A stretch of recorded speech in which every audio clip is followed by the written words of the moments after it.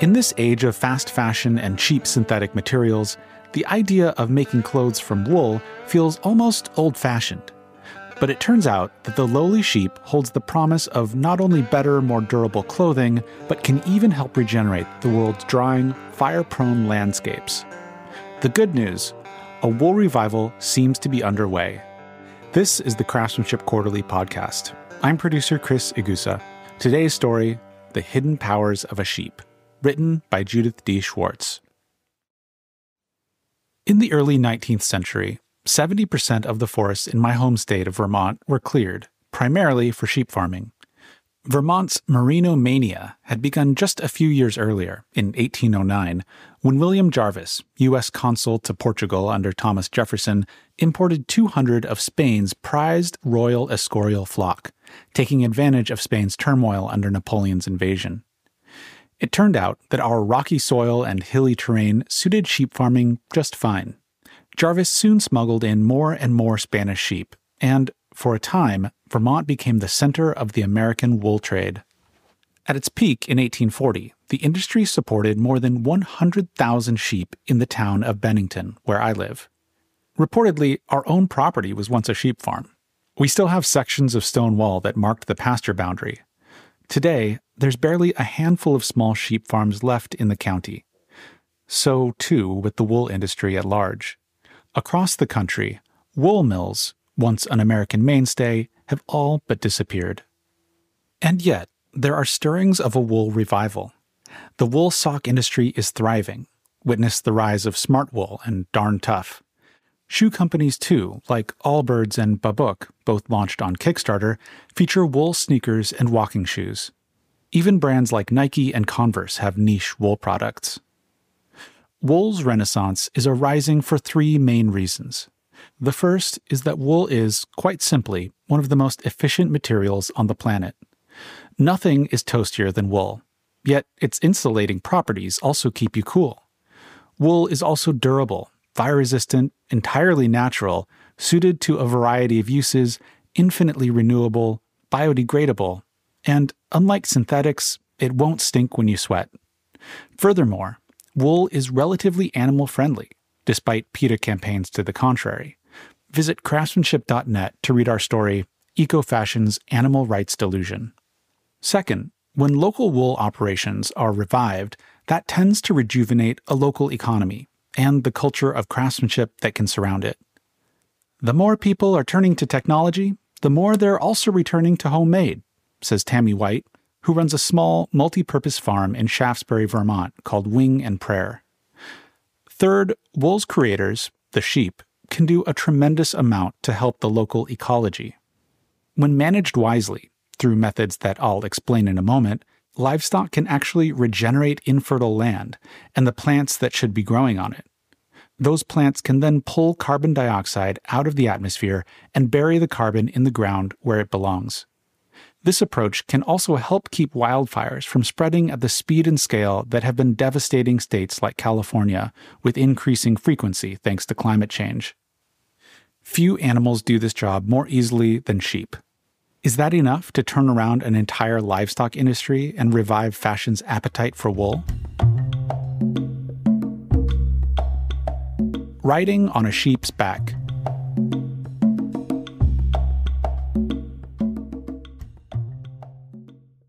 The first setback to Vermont's wool trade arrived with the end of protective tariffs in the 1840s, which plunged wool prices by half. This was quickly followed, in 1869, by the Trans-Pacific Railway that opened access to cheaper wool from larger western ranches. Then came competition from overseas.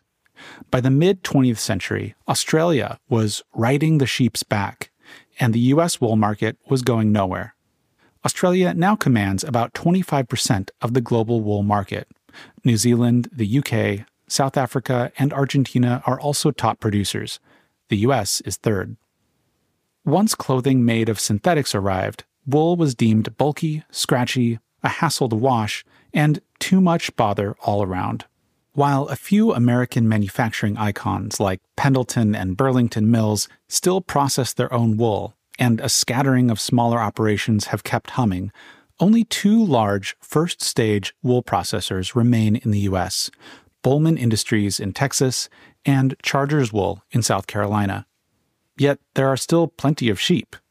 According to the American Sheep Industry Association, which has been the nation's trade association for sheep farming and wool production since 1865, roughly 5 million sheep still roam hills and pasturelands in every state.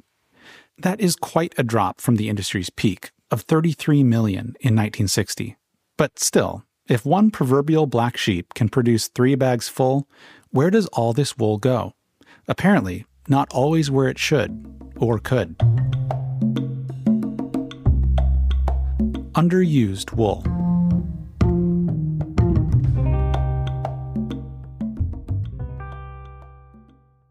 Consider the situation that Rebecca Burgess, founder of FiberShed, an organization trying to revitalize local clothing production, encountered in California. In 2013, when we began evaluating the wool supply of the coast, Burgess says, we saw more wool being stored in barn rafters and ditches than we saw moving into products. This sounds bizarre, but there's a reason that wool gets ditched. To begin with, wool comes in various grades. In the U.S., our finer wool, the kind used for undergarments, soft sweaters, and high-end suits, is typically grown in warmer states. The coarser wool, best for rugs and upholstery, or even farmyard uses, is generally grown in cooler areas like Vermont or coastal California, which is the region that Burgess was studying. Still, most California sheep ranchers aren't raising their animals to produce just mulch or insulation. When Burgess and her research team looked more closely at California's wool supplies, she found that the state's sheep ranchers produce enough wool, 3.1 million pounds in 2013, to provide an item of non-toxic bedding or performance-level garment for approximately 6 million people on an annual basis. Extrapolating from a sample of small and mid-sized ranches representing about a third of the state's wool production, FiberShed estimates that 79% of the state's wool was of sufficient quality for some kind of clothing. This suggests that the materials for some pretty nice outfits were piling up in compost heaps. The cause of these lost opportunities is exactly what has crippled so many sectors of the American economy in recent decades: our inability to compete with cheaper production costs overseas, or to prove that paying more for higher quality products that last is cheaper in the end. Today, between 50 and 60% of domestic wool is shipped overseas for processing, says Rita Samuelson, marketing director for the American Wool Council. China is now America's biggest customer for wool, but at prices so low, Burgess says, that the process of baling and shipping is only worthwhile for large-scale ranchers. Lonnie Estill, who ranches the high country on the California-Nevada border, is saddened that her wool couldn't be turned into clothing without traveling first to China. All of that production cycle was lost from the United States, she says. Not to mention the carbon footprint arising from the transport and from China's smokestack production methods. The situation is even tougher in Vermont, given the state's coarser grade of wool.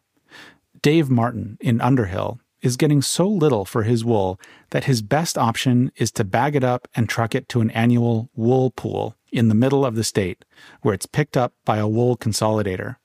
Between the $4 per animal shearing fee and the wool pool's 40 cents a pound selling price, his labors still amount to a loss. But at least, he says, it's not sitting in a barn. Kimberly Hagan, who raises 30 to 40 sheep near Montpelier, helped secure a USDA grant to explore alternative markets for the state's raw wool, for uses like insulation and upholstery. She got inspired after learning that Europeans and the Japanese will pay a premium for renewable insulation. Hagan has also received inquiries from auto manufacturers and children's car seat companies who are looking to shift away from plastic. But the logistics of processing wool for these markets have yet to be worked out. Backpackers in plastic.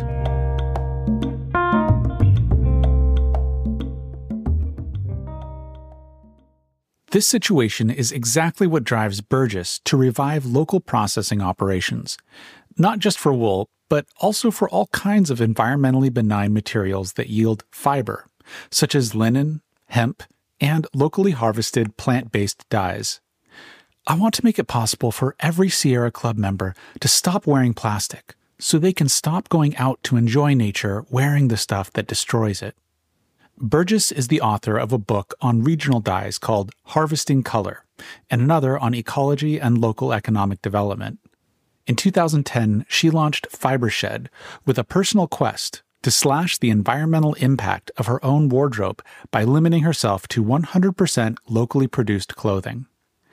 After studying the clothing industry, Burgess discovered that wool resources were being underutilized in many regions of the country, particularly in rural communities with high unemployment rates.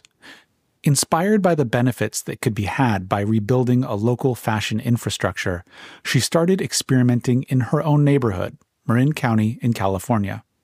Burgess gradually built a network of farmers, ranchers, mill owners, designers, weavers, sewers, knitters, and spinners.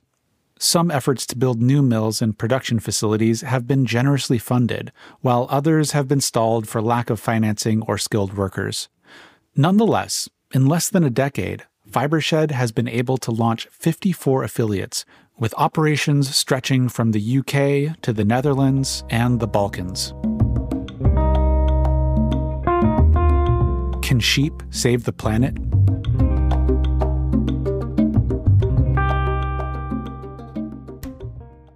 Just recently, Burgess launched a project called Climate Beneficial Wool. Sheep ranchers and the companies that use their wool earn this certification by adopting an approach to ranching that puts land health first. This standard is tricky to define because most ranchers and farmers believe they're already caring for their land, that they aren't overgrazing, for example. You can do that one year, says Samuelson of the American Wool Council, but the next year, you're not going to be able to come back to it. Every rancher knows that. From all indications, this is true, within the limits of what the American landscape now offers. The problem is that after generations of abuse that our agricultural lands have suffered, there isn't a lot of fertility left in the soil, even when farmers and ranchers use the land lightly. At issue here are some very basic but often ignored principles of biology. Central among them is the cycling of carbon, the building block of life. Working with the carbon cycle instead of against it, which has been the sorry norm for generations, is the key to productive land, the health of sheep and any other animals that graze there, and ultimately the quality of the wool those sheep provide. It also offers a largely ignored means of dealing with climate change. Here's how it all works. Carbon is always cycling through the air, the soil, the ocean, and living things like plants and animals, humans too. When sheep and other grazing animals eat, they make use of the organic carbon that is in all plant matter. As they move through a landscape, defecating, urinating, and stomping down the foliage under their hooves, the animals return organic material to the earth, enriching the soil. These connections reflect a new scientific understanding that grasslands and grazing animals co-evolved. In fact, when these animals are absent, landscapes tend to degrade, a story being written across the world's prairies, steppes, pampas, and savannas. Not so golden hills.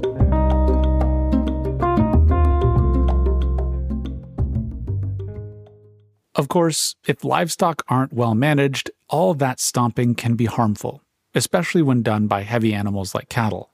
But sheep are lighter of foot and more careful around fragile stream banks. Wherever grazing occurs, once grasses are nibbled, the plant's response is to release carbon compounds, or sugars, in the root zone. As the soil grows richer, it sustains smaller creatures, worms, dung beetles, fungi, and millions of different microorganisms. The material that these organisms and plants leave behind as they all grow and die is called soil organic matter, or SOM, and it's the heart of what makes land fertile. In 1920, before the dawn of industrial agriculture, SOM levels across the U.S. averaged between 6 and 8% of our topsoil. They now average around 2%, with some areas below 1%, way below what's needed for soil fertility. SOM is also nearly 60% carbon. The more SOM there is in the ground, the healthier and more robust the plant life. Healthier plants pull more carbon dioxide out of the atmosphere and drive more carbon into the soil. When the soil absorbs more carbon than it loses, ecologists and policymakers call it carbon sequestration. The whole process works out beautifully as long as a landscape remains covered with robust plant life.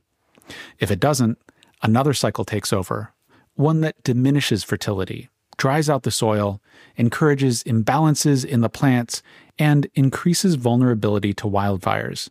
This, unfortunately, is exactly what's happened in California. That's the reason for our golden hills in the summertime, says Burgess, referring to the annual grasses that took over as California's native perennials got overgrazed. Why do the different grass species matter? Perennials remain alive year-round, keeping the dirt moist and the ground cover relatively green. Annuals die every year, turn golden brown, then regrow the following year from the spread of their seeds. During the dead phase, those dominant but dry golden grasses provide the perfect tinder for wildfires. As Burgess forges ahead with her campaign for a more regenerative approach to rangeland management, she's partnered with the North Face to create the world's first woolen product certified to be climate positive. It's called the Cali Wool Beanie, and it's made of wool from Lonnie Estille's Bear Ranch. To revive her ranch, Estille has begun composting, changing irrigation processes, and cover cropping. Once all these practices are in place, the ranch expects to offset the CO2 equivalent of emissions from 850 cars, some 4,000 metric tons a year. The return of hair sheep.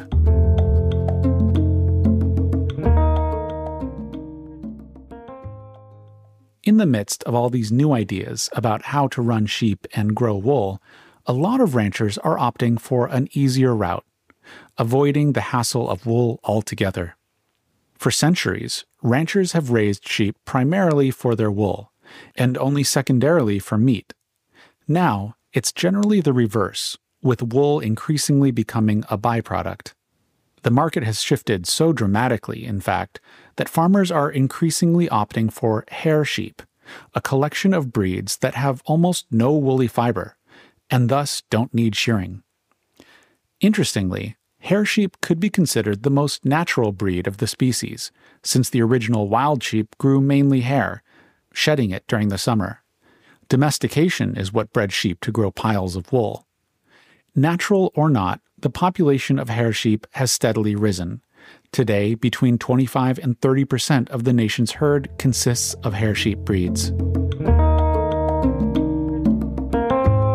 Recipes for yarn.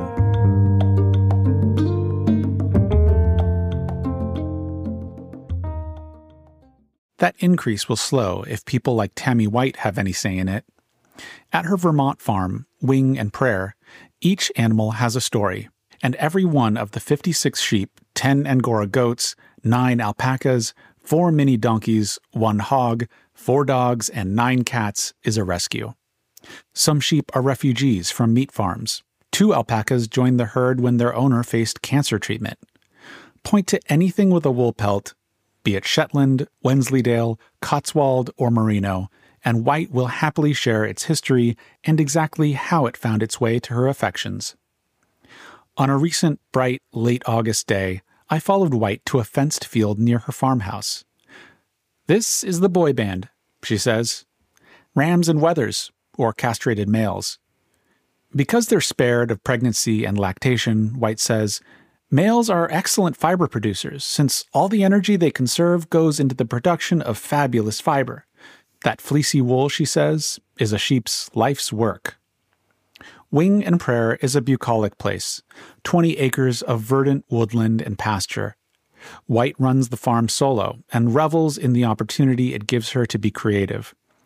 "It's a great time to be a fiber farmer," she says. "I'm like a chef out here making recipes for yarn. Maybe I'll make sock yarn out of this fiber. Maybe this sheep wants to be fingering lace weight."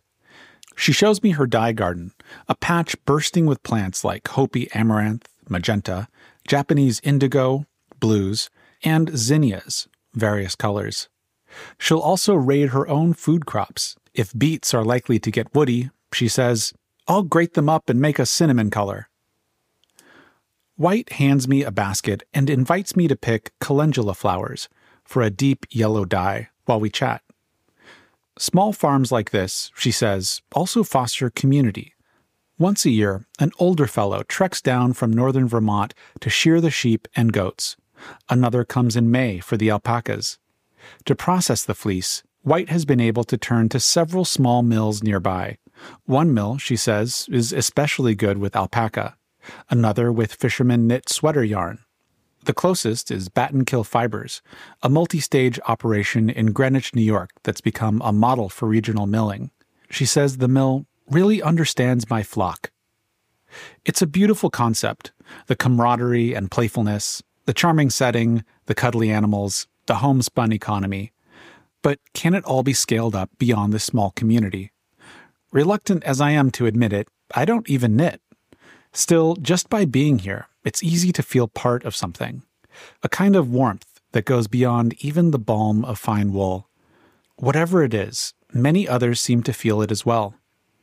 White now has 23,000 followers across several social media platforms. She has a gift with names and tells a good story. "I was a marketing major," she says. "It's not wasted." Her signature yarn is Thelma and Louise, a Cotswold and mohair blend that's been featured in knitting guides. Many of her followers get caught up in ongoing farm drama. They use pregnancies and births, broadcast via her lamb cam, the periodic loss of a beloved lamb, the cycle of New England weather. 10 years ago, when she first started her cottage business, White says she could have insulated her house with the wool she couldn't sell at the local farmer's market. Now, with the growing hunger for alternatives to mass production, she says she can hardly meet the demand.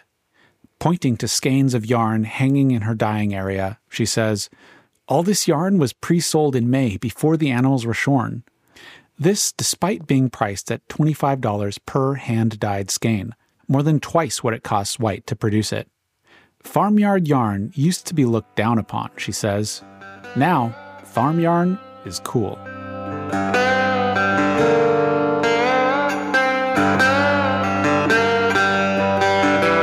The Hidden Powers of a Sheep was written by Judith D. Schwartz.